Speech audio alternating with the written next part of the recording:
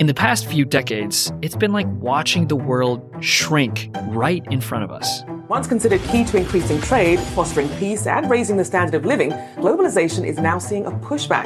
Globalization has turned our planet into this super connected place where everything's buzzing. Borders, they've become kind of blurry. Businesses, oh man, they're popping up all over the globe.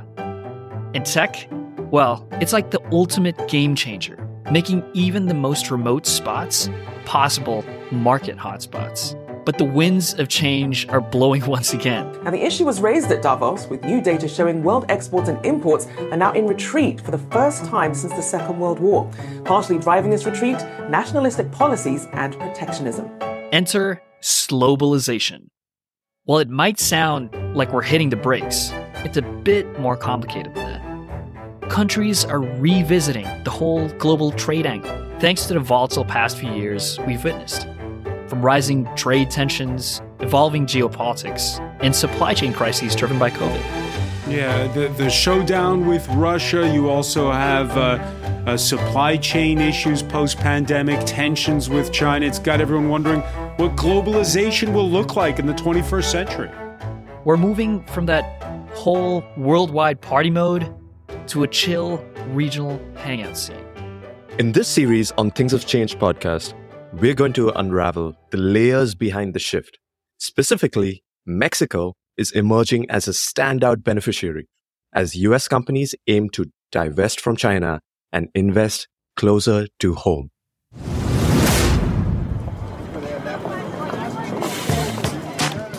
If you'd known how important the technology economy was 20 years ago, would you have done things differently?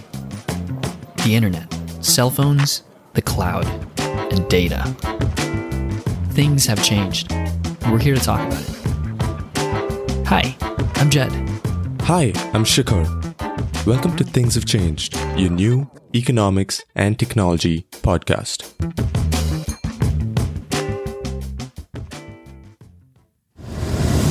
So Jed, you know I'm always chasing performance. I'm always chasing outperformance, even though I'm probably better off just putting my money in NASDAQ or the S&P. I am one of those people who are like, you know what? I think I can be better. I think I'm better than all the hedge funds, all these Typical. rigged markets.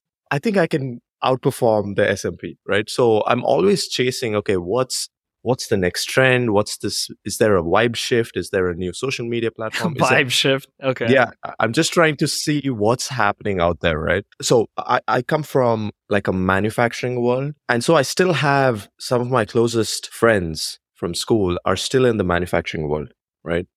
And there was a consistent theme of them saying, hey, you know what? I'm traveling to Mexico this weekend. And I'm like, you've been in Mexico like 3 times this month. What's happening, right? Usually, they're flying to China to set up the assembly lines, to set up manufacturing and stuff. I was interested. I'm like, what is happening? And he was like, dude, we're moving manufacturing line out to Mexico because it's cheaper and it's closer. And that was the whole play. And I started thinking, it makes so much sense. You know, the labor's there, the workforce can be trained. It's near, right? So it's kind of solves a big problem with global supply chains, which was the big issue of the past few years. I was just looking at, okay, what's out there that's outperformed the S&P, right? And the Mexico index has kind of done that. It's really been a better performer than some of the big heavyweight indexes that we see in the US that's super popular. Agreed. The US indexes being that massive still crush it. But it's interesting seeing that a Mexican index is up there with the best. Huge shift, man. And that's interesting you mentioned that. If you are listeners of Things Have Changed podcast, there's also one of the companies that was on the show that is increasingly really thinking about Mexico too, which is ASOC. You might remember one of our first Things Have Changed episode with a guest was with Dylan Terrell, co-founder of ASOC. So this microfinancing company started in Africa, right? So it has that experience of dealing with markets that are still developing. And it's interesting, Dylan has been going back and forth to Mexico the last few months as well. So there's some exciting developments there to be seen, not only from the manufacturing side, right? Like we talked about microfinancing. That's on the financing side of things that are getting more and more interested in Mexico as a place to do business. So really interesting stuff that's happening in Mexico. But our listeners might ask, why Mexico all of a sudden? Why are we seeing all this growth and interest in foreign direct investments, from companies all across the globe looking at Mexico as a partner? And I think the story there really comes from the interesting relationship that US and China has had in the past few years. I mean, dude, we've been watching this whole thing change from the start, right? Ever since I think Trump was elected in 2016, trade tensions between US and China kind of started getting a little more hot, and you saw it on the news a lot. We saw figures that, people weren't paying attention to in the past. Like, dude, when we were looking into this, like still up to today, our relationship with China is so strong, like it has with other trade partners. But our relationship, particularly in the United States, is pretty strong with China. I looked at how much of our smartphones in the US were imported from China. Okay. Staggering number as well, dude. 80% of our freaking smartphones are imported from China. That's a ridiculous number. That's in everyone's hands. Don't forget, every single item in your home, from toys, games, like batteries now, everything comes from China. But let's not forget, China changed the landscape of business across the world. 30 years ago, what China did with setting up the manufacturing out there, your Nikes, your clothing, your iPhones, everything manufacturing went to China. And that freed up so much capital. US businesses got extremely profitable. You couldn't be a CEO and not say the word China in your earnings call. It was that important.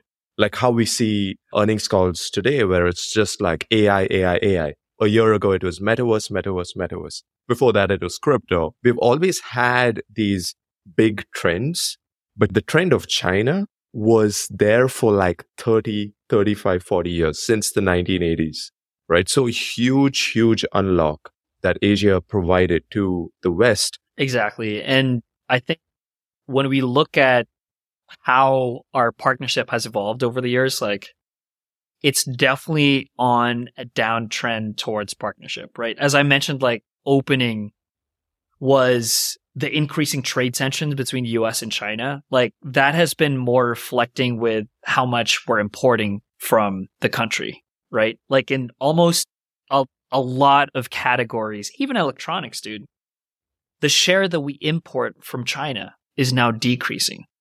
Some interesting numbers there looking at, US machinery imports decreasing from 25% to 21% in the same period of 2023. It's not like a huge number to think about, but if you think about how much volume that is, that's billions of dollars, right? Billions of dollars of trade happening between US and China. So, I mean, where really is the US going to start looking for its products, right? As you mentioned, over the last 30 years, we've been looking at China to say, look, I want to unlock my margins. Let's go to China. Let's make this thing cheaper, right?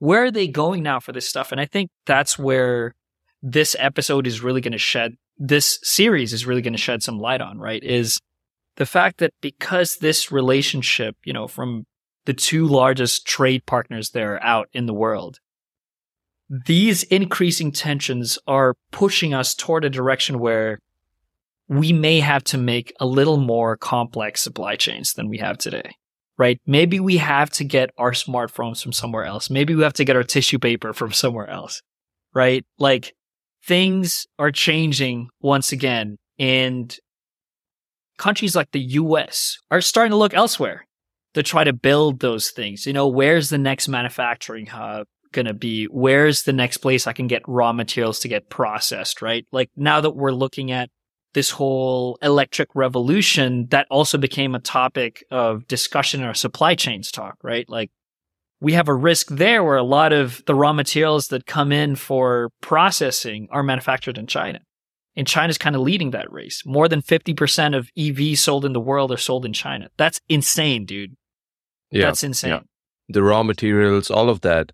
And I think what really shed light as to how dependent the whole world is with the whole China trade is with COVID, right? We found out True. everything that we use in the West, in the US, in Europe comes from China.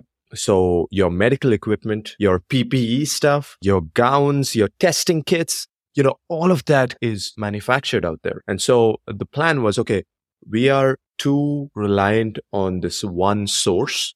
How do we start increasing some diversification? Would it be Vietnam? Would it be Brazil? Would it be Mexico? Would it be Canada? Would it be India? So countries started exploring other options. Yeah, and Mexico has been really gaining from this. I mean, they share such a huge border with the US, and they are riding this wave of nearshoring. And that's one of these terms that's been making the headlines, where the US is moving manufacturing and production closer to their domestic base.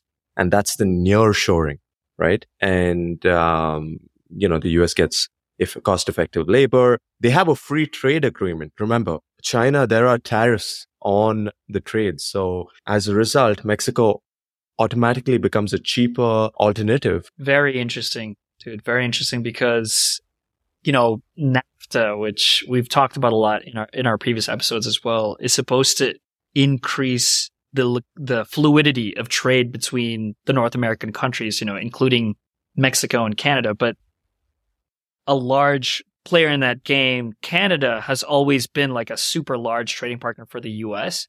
And Mexico, actually, surprisingly, dude, doing this research, I've learned that like Mexico has been manufacturing cars since way back. They have the capability to. They have the intellectual capital to be able to do that. So it's an interesting but obvious first choice, I think, for the US to, participate in nearshoring a lot of these activities. It's interesting because the percentage US goods imported from other countries, that percentage for China has been going down since trade tensions has been rising. Okay. Meaning we've been importing less basically from China ever since that phenomenon has been happening. And slowly, nobody's been paying attention to freaking Mexico and how much we're importing from Mexico. Dude, they're now odds as far as June 2023 of this year with how much we import from China. Like, wow. That's actually insane. Like comparable? Mexico and Yes, China dude. this year? Yeah, it's Yeah. insane. That's an insane stat to think about, because Mexico is now a major trading partner for the US. Like, that's a lot to say. And I think the industries developing in Mexico today are sort of not exactly mimicking how China does, their very low cost labor. I think now it's like such an evolution from, hey, now we don't have to put this on a plane necessarily. We could put this on a train. So manufacturing all of a sudden becomes a little more nearshoring is attractive for that reason. There's certain things, dude, you can't put on a plane, right? Because it's too heavy. You got to put it on a freaking ship. The shipping will take long amounts of time. There's very high risk right now in ports. Think about the emissions. I mean, there are second order effects, but it's just makes sense because a lot of these, you mentioned, Mexico has been building cars for a long time. It's interesting. These car companies have made huge announcements in Mexico, huge investments, just this year. And what they are planning to do is the product is built in the US, but it's finished in Mexico. So you can offload certain steps of the manufacturing process to Mexico, steps that does not require that level of sophistication. You can actually move out there because they've been doing this for 20 odd years. So the auto industry has been booming. BMW, $860 million to expand one of the plants out there. Tesla, Gigafactory in Mexico as well, $5 billion. So huge investments, and it hit like historic highs in 2023. Yeah, it's crazy to think that as well, because if you're thinking about exports to the US, right, that accounts for 40% of Mexico's $1.3 trillion economy. Isn't that insane? That's an insane amount. And you just mentioned all these manufacturing partners, coming in and expanding in Mexico. Although manufacturing pretty much follows a trend, especially in Mexico, of how the economy is going, there are other industries that are heating up. We mentioned financing coming in from one of our first guests here at Things Have Changed. Well, Ternium, a company that has steel mills for a business, right? Processing steel, has also invested $2.2 billion in construction of a new steel mill in Mexico. So it's not just hardcore manufacturing. Everything else from the supply chain, there's a potential for them to start building in Mexico, which is an interesting shift. The theme of our podcast ultimately comes down to one thing: change, right?